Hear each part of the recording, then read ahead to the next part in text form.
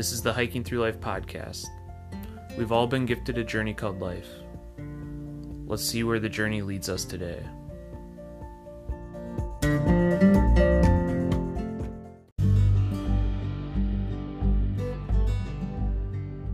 Welcome to the Hiking Through Life podcast, where we talk with people who in some way, shape, or form have been influenced by the outdoors. I'm Andy, the producer of this podcast, and my lovely wife Sarah will be your host. Together, we make up Hiking Through Life. This podcast is all about bringing all kinds of people who are inspired by the outdoors and sharing their stories. We hope that by sharing people's stories, it inspires others to get out and live a more meaningful life. Tune in every week for new episodes, or better yet, subscribe to the Hiking Through Life podcast on your favorite podcast provider. If you enjoy this podcast, please share it with others. Also, if you have a story to share or know of anyone who might be interested in being a guest on this podcast, head on over to hikingthroughlife.net/podcast and get in touch with us. If you'd like to support Hiking Through Life, you can go to hikingthroughlife.net/shop. We have t-shirts, water bottles, and we recently added stickers to the shop. Use the code podcast at checkout and receive 10% off your first order. There are other ways you can support this podcast as well. You can check those out at hikingthroughlife.net/support. Also, be sure to sign up for our email list. You can do that by heading over to hikingthroughlife.net. Enter your email address and click subscribe. There's no commitment. You can unsubscribe at any time. As part of our email list, you'll receive our monthly newsletter. We'll also be sending out any promotional codes for Hiking Through Life gear. It's an excellent way to follow Hiking Through Life's journey. Now sit back and enjoy this week's episode. Welcome to the Hiking Through Life podcast. Today we have Dave Freeman on the podcast with us. He is half of the Freeman Explore team. Perhaps you have heard of the Freemans, who lived a year in Minnesota's Boundary Waters Canoe Area Wilderness in order to educate and spread awareness for the campaign to save the Boundary Waters. In addition to living a year in the Boundary Waters, they have been exploring wild places all over the world since 2001, including the Arctic, paddling to DC, and kayaking from Seattle to Alaska. The Freemans also run a wilderness classroom and educate kids on all of these wild places. Welcome to the podcast, Dave. Thanks for having me. Yeah, for sure. We're really happy to have you on. So can you tell us, how did this adventurous lifestyle come to be? It sounds like you and Amy both grew up going to the Boundary Waters. We did. We both grew up in cities. I grew up in a suburb of Chicago, and Amy grew up in St. Paul, so, pretty urban areas.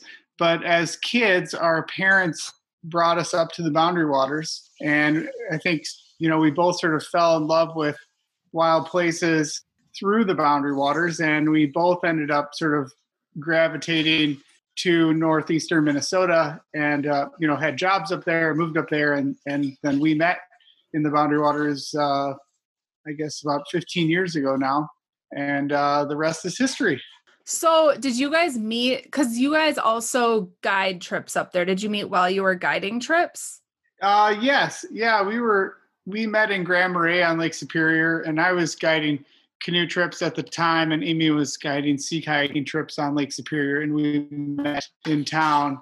And Amy had always wanted to kayak around Lake Superior, and I sort of convinced her that she should do it with somebody else and, not do it solo. And then after a little bit, I decided I should convince her that I was the person to do it with her. So spent 2 months doing that and sort of been inseparable ever since.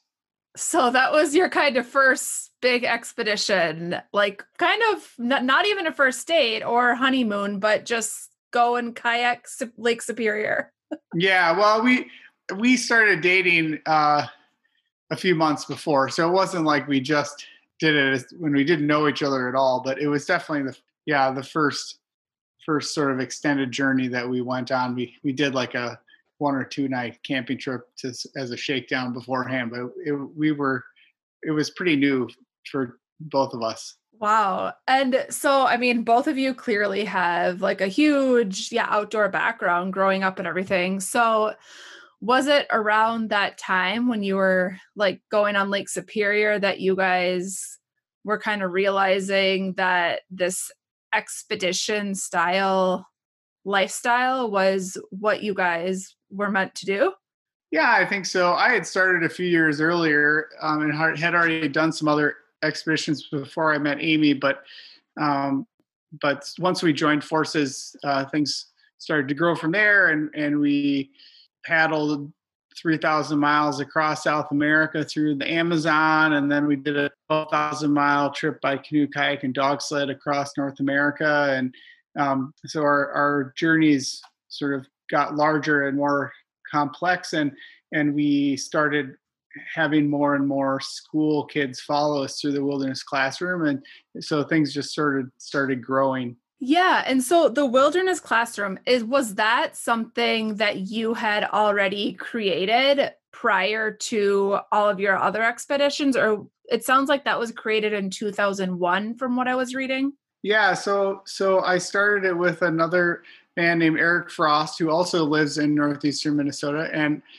he had an education background. He had been a classroom teacher, and basically we were just looking for a way to be able to virtually bring kids to wild places, because we thought, you can't put a classroom of third graders on a airplane and fly them to the Amazon, but we could use technology to sort of bring them there and use online polls and different interactive features so that they could actually help us make decisions and sort of learn along with us. And so that started in 2001 and slowly grew over time.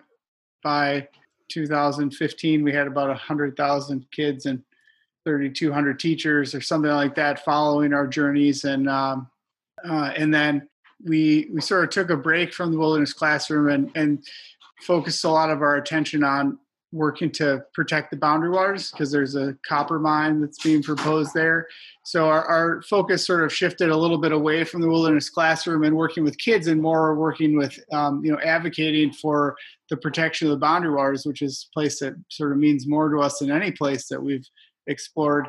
But now with COVID, we're finding that those skills that we learned is very relevant and needed right now. So we're doing virtual school assemblies where basically we like beam ourselves into either into a school or directly to kids that are learning from home, and we can teach them about the Amazon or dog sledding or all these different expeditions that we've been on.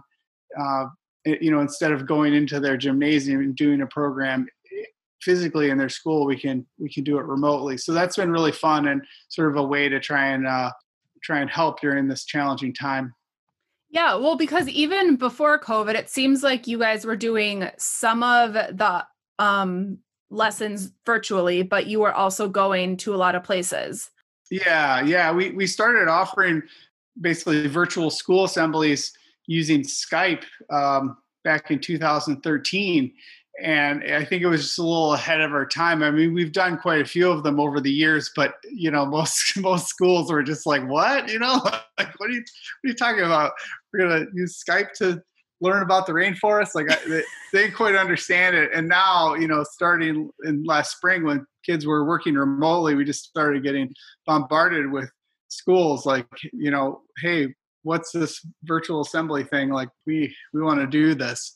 So it's been fun to take something that we had, started developing a long time ago and done quite a few of, but it's really taken off in the last few months. Right. I mean, it's totally the time for it to be doing. And like going into the school year this year, I'm sure loads of classrooms and teachers are going to want to be reaching out to you guys as well, especially with people not being able to travel right now. I mean, you basically bring that experience to life for children.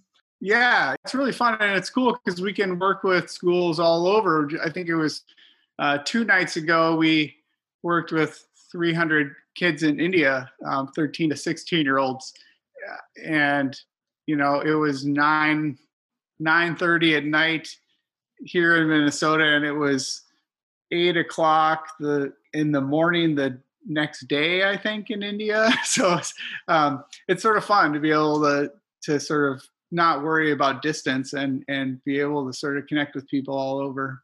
Yeah, I mean, the possibilities become endless. That's so cool. India. I mean, how did they even get in contact with you guys? If you do a search for virtual school assembly, our page is, in the top 3 or something. And so they just found us and sort of reached out. And so, yeah, it was sort of a fun connection. We've done that in the past through Skype. Skype has a program called Skype in the Classroom, which is sort of cool, that it connects teachers from all over the world with experts and different people. And so that's another thing we've done, where we've connected with schools in the UK and India and China and all over the place. And is your goal with the Wilderness Classroom, it's mainly elementary, correct? It is mostly mostly K through 8 that we're working with. And it seems like there's like a large variety of things that educators can choose on that website, the Wilderness Classroom website. Like, it looks like you have assemblies focused on the rainforest, dog sledding, North American assemblies. Is there any that you're like focusing in on during this time, or is it just kind of whatever the schools would like? It's whatever the schools would like. Our rainforest assembly is our most popular with elementary school students, and the dog sledding assemblies are really cool. Those are popular too.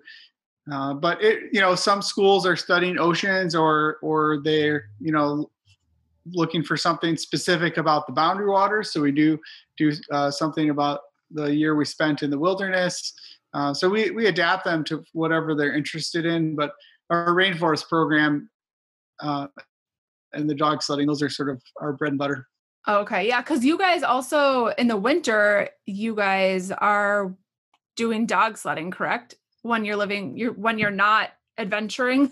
Yeah. When we're not off someplace else, we typically guide dog sled trips for Wintergreen Dog Sled Lodge, which is right outside of Ely.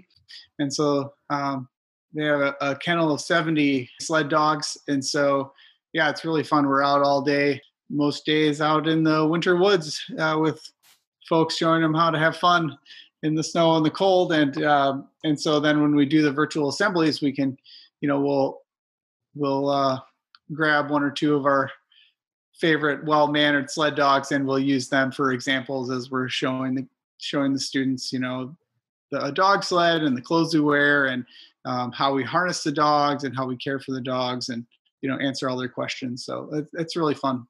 Yeah, I mean, that's the most real you can get, other than actually being in person with them, for them to actually see a sled dog. Because otherwise, I mean, especially kids in India, like, they probably wouldn't otherwise have ever seen a sled dog. So that's really, really cool. Or perhaps even snow. So Right. Or snow even. So, I mean, the opportunities are really endless out there. It's pretty cool what we can do with technology. And it's so like ironic that you guys go on these like vast wilderness trips, but are so reliant on technology when you're going out there. Have you ever thought about how strange that is? Yeah, it is. It is strange. But we've just sort of adapted to it. And I guess we really see on our expeditions, part of it is sort of a selfish thing, right? We just love being out there. We love the physical challenge. We love the sort of the stillness and the solitude.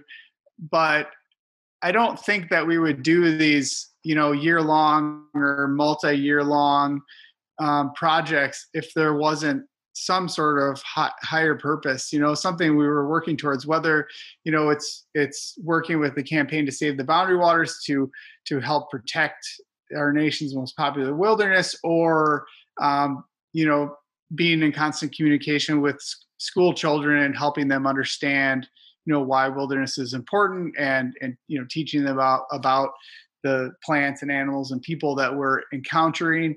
That's a big part of what we're doing and why we're out there. And so technology is just sort of it's a part of it. It's an important part of it that helps us. But we sort of look at it, just like it's like a tent or like a canoe or like a pair of cross-country skis. It's just, the satellite terminal is just it's another piece of equipment, just like our stove, and we use it for a very specific thing, and then it gets put away in our pack, and we don't worry about it until the next day when we need to use it for 20 minutes to send out information or download emails or whatever it is. Right. It's just, I mean, the luxuries that we have in this day and age is pretty incredible that you can do that. So when you guys were out for your whole year in the Boundary Waters Canoe Area Wilderness, were you tied to the wilderness classroom at that time as well? We were, yep.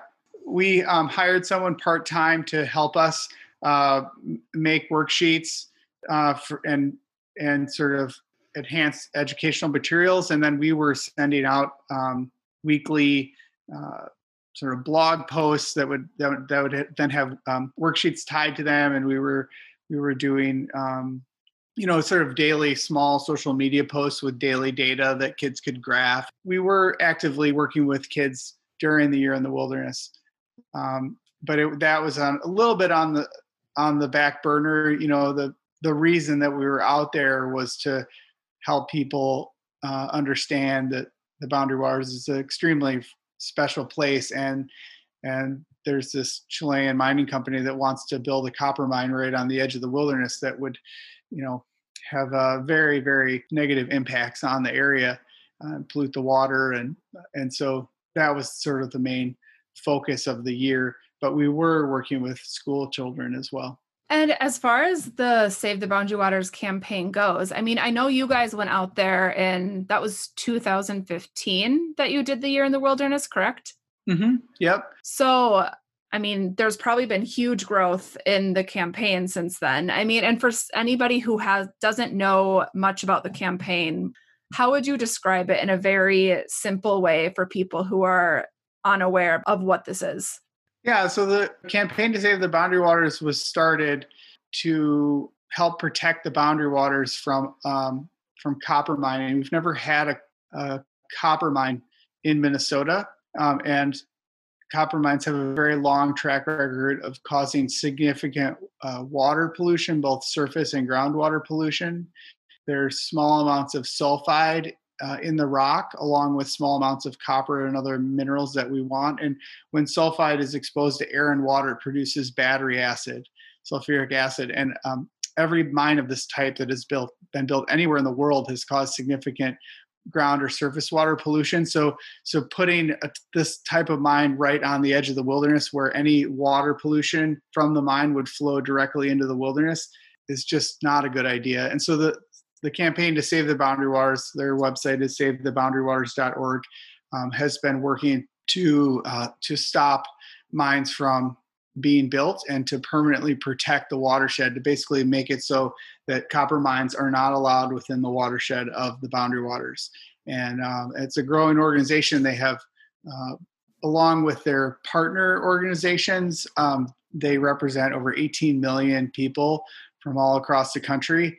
They're actively working to protect this place, and so it's a great organization. I encourage people to learn more about it and look for ways you could get involved. Yeah, there's one super cool way that people can get involved. I know that they do like Boundary Waters yoga on Zoom weekly. Well, it's not weekly, but it's every few weeks, and you just pay a small donation, and then you get a yoga class, but you're donating to this awesome cause of Save the Boundary Waters. Yeah, that's cool. Yeah, I've participated in a few of those ones. It's really neat. So what are some of the biggest changes in growth you've seen in the Save the Boundary Waters campaign in the 5 years you guys have so closely been working with them? When Amy and I first learned about the Twin Metals mine being proposed, Northeastern Minnesotans for Wilderness, which is a local nonprofit organization based in Ely, it was volunteer run, had, a few hundred members, and from mostly just local people living in northeastern Minnesota. But some of those folks realized that this was a big deal, and if a mine was built in this place, it would forever change the landscape and have detrimental effects on our local economy. And now over time, the campaign has grown. They have full-time staff members that are in Ely, as well as Duluth and the Twin Cities, and they're out in Washington D.C. meeting with elected officials, bringing business owners and people like Amy and myself out to Washington D.C. to tell our stories and help make us understand why building a mine next to the Boundary Waters doesn't make sense.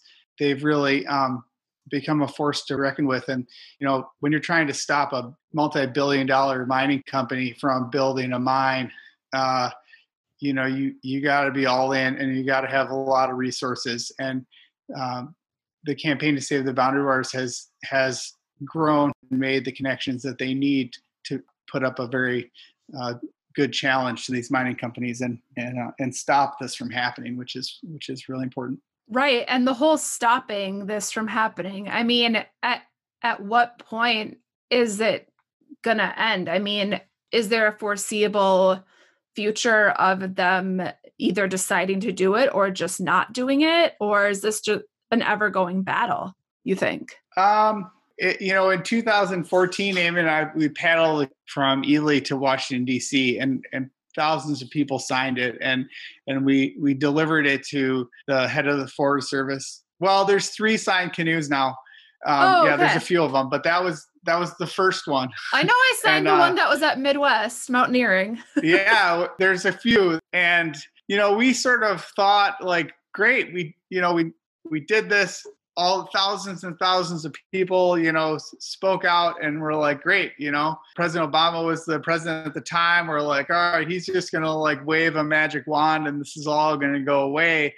But what we learned is that these things take a long time. Oftentimes it's a decade to really get something like this done. And so it's going to take a few more years. And I think the reality is it's going to take a new administration.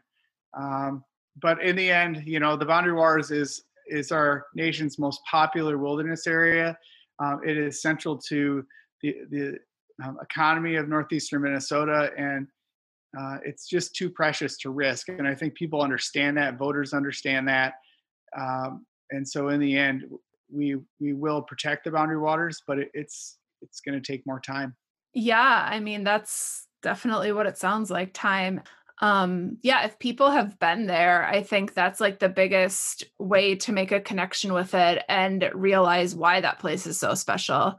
And so for you guys to spend a whole year there, I can't even imagine what that was like. I mean, even coming back into society after a year, that must have been so weird too.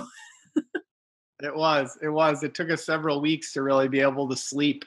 And we were on an airplane a couple days after we got out of the wilderness, and flew to DC for a week of meetings, and it was quite surreal to leave the wilderness and all sort of the tranquility and the silence, and just all of a sudden be in a city, with the air pollution and the noise and just sort of as far from a wild, untrammeled place as you could be.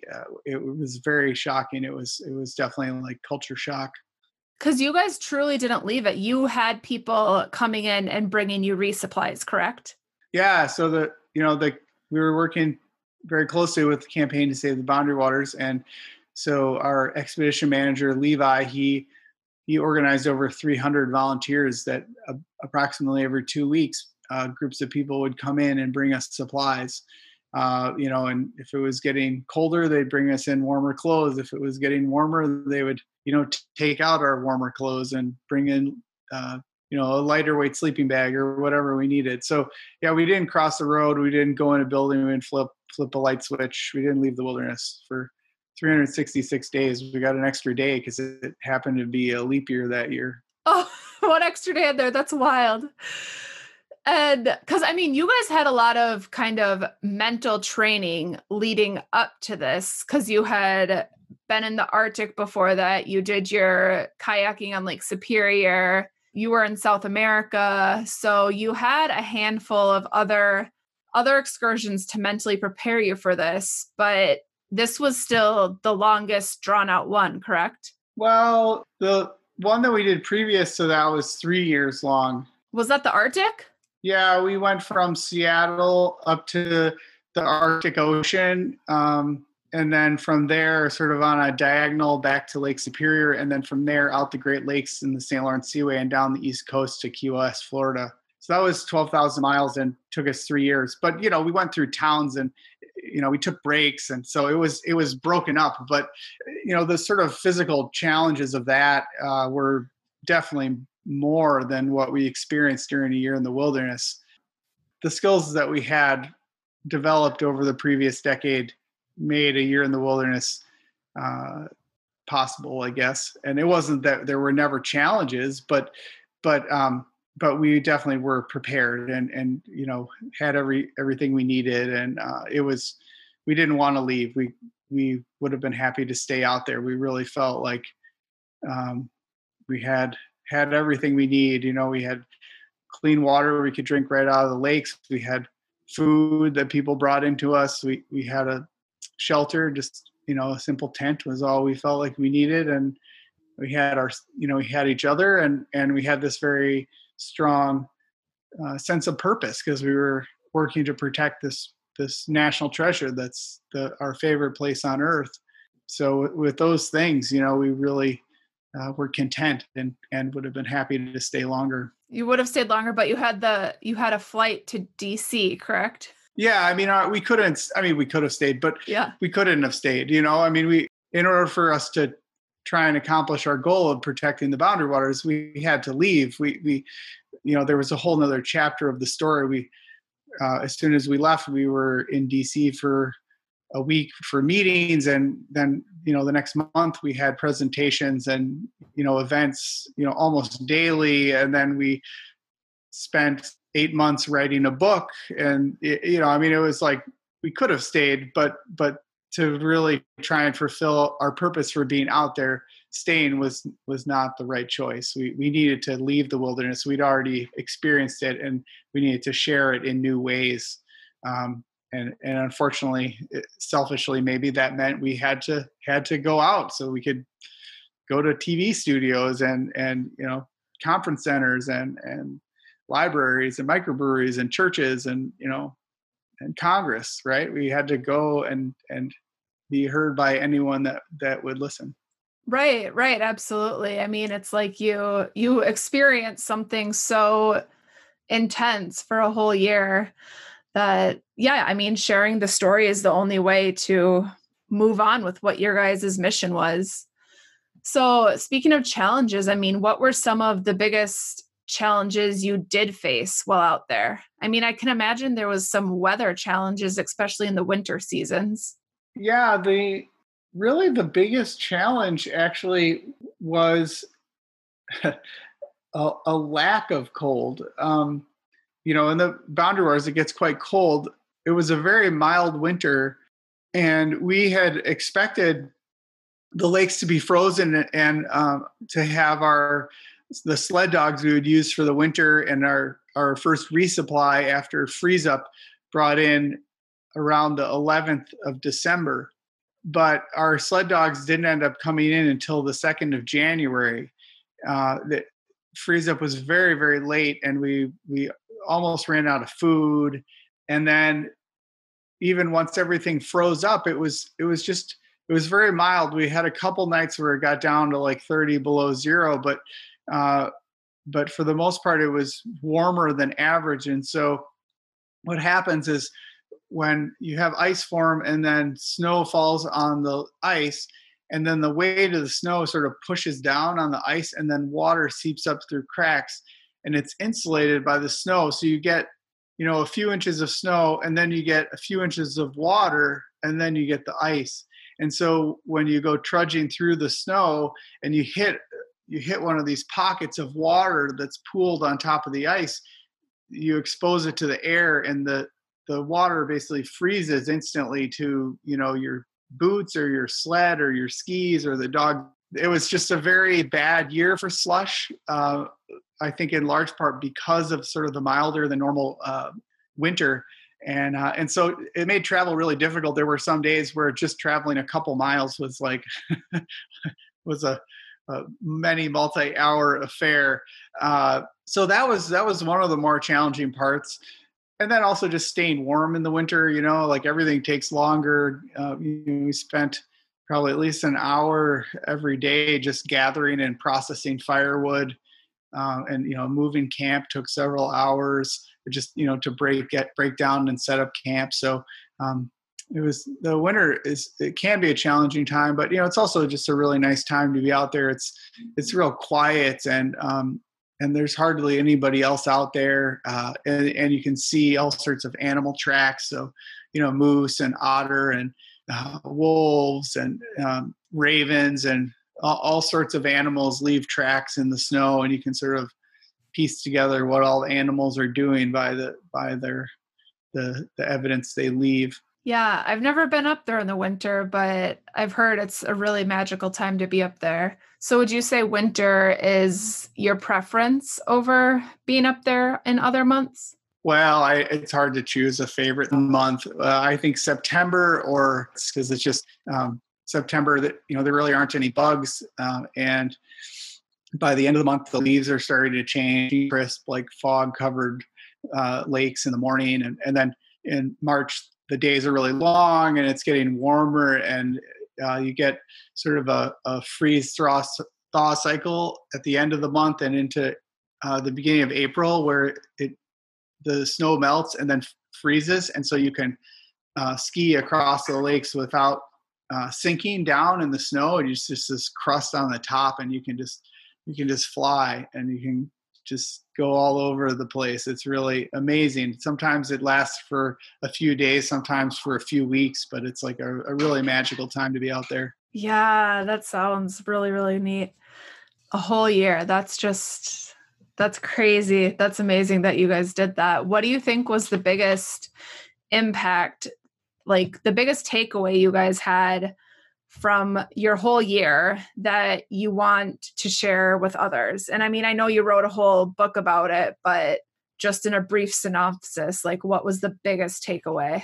I think just personally, just sort of the importance of slowing down and just really thinking about what's important. A lot of times I think we get caught up on a lot of stuff that maybe doesn't matter quite as much as just surrounding ourselves with the people we care about, and putting our energy towards things that we really believe in, and just sort of the benefits of simplicity, I guess. Yeah, simplicity. That's totally something that I love taking away from 3-day backpacking trips or 4-day canoe trips. But I mean, yeah, that's all. I mean, you don't need to go a whole year. It'd be amazing to go a whole year. But yeah, the simplicity thing, it's very true. We need very few things to live. And you guys definitely showed that, like by being there a whole year. You didn't turn outlets, you didn't drive, you didn't do any of that, and you survived. Yeah, we thrived. It was one of the best years of our lives. I mean, it really was. And you're right, you don't need to spend a whole year out there, an afternoon or a few days or a week, just taking that time to be out in nature and slow down, and is so important, physically and mentally, to just take the time to do that. Yeah, 100%. So what advice do you have for people who have never visited the Boundary Waters? Like, what would you say to a first timer going up there? Well, the Boundary Waters is it's a really special place. And one of the things that makes it so cool is that it's very accessible. During our year in the wilderness, our youngest visitor was 2 months old, and our oldest visitor was in their 80s. That's amazing. Yeah. And so it's a great place for people of all ages, and even different physical abilities, because it's not like you have to load everything in a super heavy backpack and lug everything around. When you're first starting out, you can start small. There are places where you put your canoe in and you could paddle a mile or so across the lake, and you could find a campsite, and you could set up camp there, or if you want, you could, portage in deep into the wilderness. There are over 800 named lakes in the wilderness and over 2,000 campsites. So if you want to go far, you can, but there are also opportunities to visit the Boundary Waters for the day or camp overnight, but stay close to the trailhead, close to the edge, as you build your skills and confidence. And there's also a whole network of outfitters that their whole job is to help people by providing the equipment that they need, helping them choose a route, helping them reserve a permit. They'll even pack food for you. So you can show up with just, your personal clothes and they'll give you your food and your tent and your sleeping bags and packs and canoes, everything that you need. Or if you already have, camping equipment, you could pack your food, you could bring your equipment, and you could just rent a canoe from them, and they can still, go over maps with you and show you where the good campsites are and help you sort of learn and have a successful trip. So I would definitely suggest, connecting with an outfitter.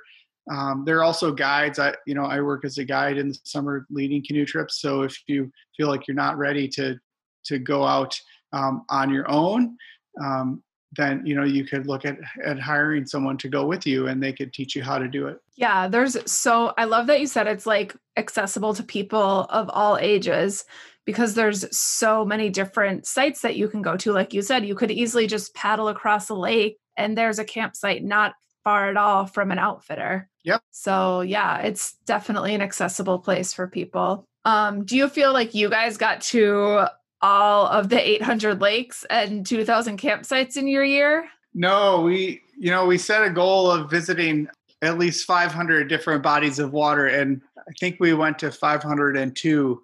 So there were still over 300 that we didn't have the time or energy to visit, even in an entire year. So it's a vast place. Still lots to explore. There's still quite a few lakes we haven't been to. Wow. Yeah. After a year and you didn't touch them all. Because was there like a handful of days where you guys would have like lots of rest days? Because you weren't on like a rigid schedule, correct? No, we weren't. We camped in about 100 different locations. Like we moved camp about 100 times. So in the winter, we were moving less often, like, on average, 1.5 or 2 times a week, something like that. In the summer, we were moving a little bit more often. And then as the lakes were freezing in the fall and thawing in the spring, we did not move. In the fall, we had about 5 weeks as the lakes were freezing, where we only moved campsites a couple times, maybe 3 different campsites over the course of 5 weeks, or 4 campsites or something, because freezing process was really slow. So there was just a lot of time when the lakes were sort of too thin. The ice was too thin to walk across, but it was sort of too thick to paddle through. And so we would sort of get stuck for a while waiting, and then things would change a little bit and we could get across one lake, and then we get to the next lake and it was sort of too thin to walk across again, and we just have to wait a little longer. So it was, in the summer, we were, probably moving campsite every other day or something like that. Okay. Yeah. That would make sense that the waiting came in the winter. Did those days waiting in the winter ever feel like they dragged out, or did you guys seem to always find things that needed to be done? Well, I think by that time we had already been in the wilderness for quite a while. We entered on the 23rd of September. So, by late November, early December, as it was, things were really starting to freeze, we had really sort of fallen into a rhythm. And there were parts of it that was sort of like, okay, we're ready. Like, why is it freezing? Mostly because we were sort of worried about running out of food.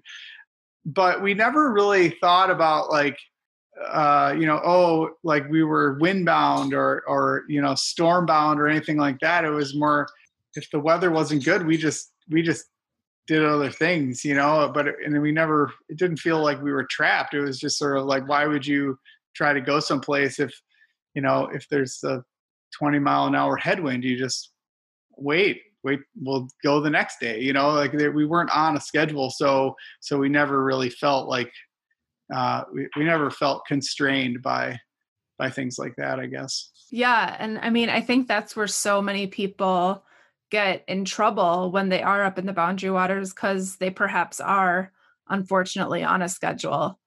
But that's a really neat perspective that you guys didn't. You were so open to time and it wasn't a constraint. Yeah, that was definitely one of the luxuries of being out for so long is time took on a different perspective. Yeah. But so it sounds like you guys, like when the resupplies came, you guys always had visitors as well. So would people come and like stay, like camp with you for a couple nights? Sometimes. So we set the resupplies up basically every 2 weeks, except during the freeze up and the thaw. Then they were like 6 weeks apart. But we set all the dates up before we entered the wilderness and location. So there are 63 different entry points for the Boundary Waters, like scattered all over. And so we chose entry points scattered all over the wilderness. And so, it was like July 13th, we're going to be by the Sawbill Lake entry point, right? So people could sign up that they would come in from there. And we sort of committed we'll be within, a couple hour paddle of that entry point. And sometimes they spent the night.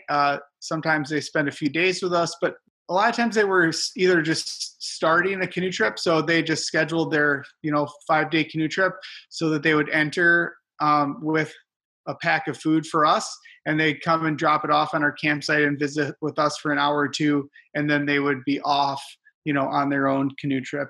So, but it really varied. And we there was so much interest in bringing in supplies that actually multiple groups would come in, because you can't have more than 9 people in one place in the wilderness. So, sometimes a group of 5 people would come in and they drop off supplies and, visit with us for an hour or two. And then they'd go off on their canoe trip. And then a few hours later, another group would come in and visit with us for a little bit. And so some people we visited with for an hour or two, other people would spend the night.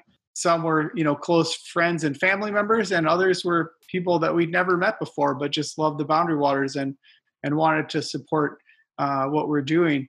And so it was really neat. We met a lot of great people, and the resupplies was something we always looked forward to. And we savored those conversations with people long after they left, because there was those pretty limited contact with people for the year. Right. I can imagine having those people come out was just kind of like a very uplifting moment to just have some sort of more human connection other than the two of you. Yeah. And just a very concrete reminder of sort of why we were out there, these other people that really cared about the Boundary Waters and saw value in what we were doing out there, sort of bearing witness to the wilderness and helping the campaign to save the Boundary Waters. So, we knew that through, reading newspaper articles or messages people would send us or whatever, but physically, seeing smiling faces and talking to people was really a wonderful thing, something that we really cherished. Yeah. I mean, I think I saw the picture of you guys the day that you set out on the year-long trip, and there was 200 or 300 people there supporting what you were doing and just sending you off on your trip. So there was so much support, and still is so much support for the Boundary Waters campaign. Yep. It's the Boundary Waters is a special place, and we're lucky that millions of Americans have been there. And if you've been there, it just sort of becomes a part of your soul and makes you want to protect it. So was there a favorite spot you had in the Boundary Waters, or is that way too hard to pick as well? I don't know if I could really share that information. No, just kidding. Top secret. Yeah, top secret. There's so many wonderful places. There was a campsite up on Knife Lake, which is sort of in the middle of the wilderness, and it's right on the U.S.-Canadian border. And there's another 1 million acre park on the Ontario side called the Quetico Provincial Park, which is also non-motorized and, no roads or buildings or anything like that.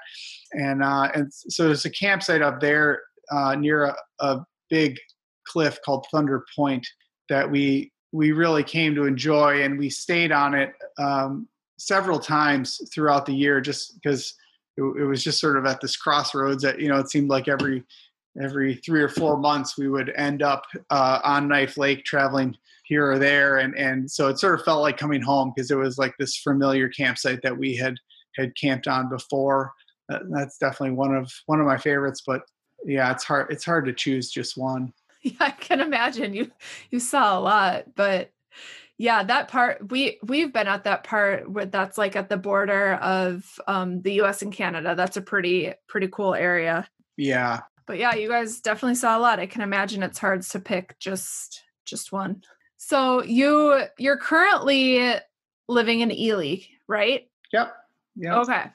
And the main focus is now the Wilderness Classroom? Yeah. So we're focused on the Wilderness Classroom and doing virtual school assemblies. And, over the summer, I'm leading some canoe trips, and Amy's, helping out with our working at Ely Outfitting Company, helping with manage their outfitting, and also, doing some work with the campaign. So yeah, we're staying busy. Do you guys live civilized, or do you live in tents? No. At the moment, we're living in a house. Yeah. Does that feel good, or do you miss all of your nights outside in tents? Because I mean, you guys said when you before you met for the first 10 years, you guys had spent more time in tents than you spent in a house. Yeah. We've sort of gotten used to sort of going back and forth, and thankfully I'm still out quite a bit, leading canoe trips. So I still get that, but it's for 3, 4, 5, 6 days at a time. But and we sort of have a nomadic lifestyle. We oftentimes spend part of the year living on a sailboat, but sort of with COVID, that's not happening right now. So it feels good right now to be in Ely. We love Ely. This is home. So whether we're here for a few weeks or a whole year, it's always nice to be here, just because there's a lot of close friends that are here, and we just being near the Boundary Waters, whether we're just visiting it for the day or for a week at a time, or whether we're out there for a year, just being in the North Woods is a great thing. So, it's nice to have indoor plumbing and live in a house, but it's nice to have a mixture being out in the woods too. Yeah. Definitely. The amenities are much more appreciated after you're out there for so long. I can imagine. Yeah. Even just for a few days. Yeah. After a few days, I come back and I'm like, oh, running water and my bed and a shower. So I can't imagine how that first shower felt after a whole year, or just like that first restaurant or anything. Like, wow. Yeah. I think it's interesting, after a long period of time, it's not something that you really crave, right? I mean, after 3 weeks in the wilderness, it seems normal. After 3 months, everything else seems abnormal, right? After a year, it's like it's just your life, right? I mean, it's just it's what's normal. So you don't crave taking a shower. I mean, maybe in the final couple hours before we exited the wilderness, we were like, oh, we'll take a shower. That'll be fun. You're so used to it, you don't feel dirty. It's just like life, so you don't miss those things. Right. I mean, that makes sense. If you're not surrounded by all the civilization and the materialistic things, that it's kind of put on the back burner. That makes sense. Winding back to the Wilderness Classroom, is education your background at all, or has that passion just kind of tied in with your wilderness passion? Yeah, I don't have an education background. I was just sort of looking for a way to try and help people understand why wilderness is important, and sort of felt connected with my friend Eric Frost, and we just sort of came up with this idea and sort of ran with it. And so, I sort of consider myself an educator now because I've been doing it for a long time. But, in college, I studied anthropology and biology, and, Amy studied art and psychology. So neither of us have an education background. Well, yeah, I mean, you just totally, tied your passions into it. And sometimes that's what people do. They just lead where the wind takes them. And it's clear that you guys have done that with all of everything that you do. It's pretty neat. Is there anything else that we haven't touched on as far as the Save the Boundary Waters campaign that people should be informed of or know? Well, I guess just that, it's an ongoing thing, and they've filed several lawsuits recently, and there's a lot going on, and the election in November is going to be really important for our continued efforts to protect the boundary waters. And there's the Boundary Waters Action Fund actually is a offshoot of the campaign to save the boundary waters, and that has they have candidates that they have vetted that are supporting protecting the boundary waters. So encourage you to look into that and find folks that are running for offices that are going to be supportive of the boundary waters and support those campaigns. And when you're getting ready to vote, just consider the boundary waters as a key issue that's important, and factor that in. Yes. Awesome. Oh, and the book that you guys wrote, I mean, we didn't really totally touch on that, but can you give like a brief description of what people could expect from the book you wrote, A Year in the Wilderness? Sure. Yeah. So we wrote a book called A Year in the Wilderness about our journey, and it was published by Milkweed Editions, and it's a beautiful book. It has over 100 full color photos in it. So it's almost sort of the ratio of text to images is almost like a magazine or something like that. So a lot of people pick it up and they sort of flip through it and they're like, whoa, it's almost like a giant coffee table book with. Yeah, I was just going to say that. It's like perfect for coffee tables. It's beautiful. Yeah, but please read it because we put a lot of effort into the words too. But yeah, check it out. It's we're just really proud of it. And Milkweed just did a wonderful job. We're actually working with them on our second book, which is about the 3-year journey we did across North America. But yeah, if you're interested in learning about the boundary waters and or love going to the boundary waters and you haven't checked it out yet, take a look at A Year in the Wilderness. And where can people find more information about that book and about you guys? You can find the book like on Amazon, or you can get it from, any sort of your favorite local book retailer. And you can find out more about us at our website, wildernessclassroom.org. Awesome. And are you guys still pretty active on the Freeman Explorer website as well? Well, we're not doing too much on there right now. There are links there like to our book and stuff, but we've really, now we're focusing mostly on the Wilderness Classroom just because that's where we're able to reach more kids. Yeah, definitely. And with this coming year. Well, thank you. This has been super informative, and I'm really glad that we could get you on today. Yeah, thanks. Well, thanks for taking the time to talk with me, and I look forward to listening to the podcast.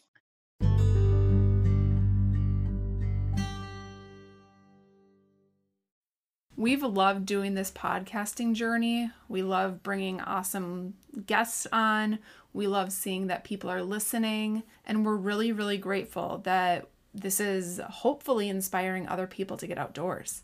Yeah, and as part of our mission at Hiking Through Life, we really want to help support others in continuing their journey or starting their journey into the outdoors. So as part of that, we have plans for future episodes to address some listener feedback. So if you have questions about backpacking, hiking, adventuring outdoors, let us know. Email hikingthroughlife@gmail.com and submit us your question or topic, and we'll possibly address it in a future episode.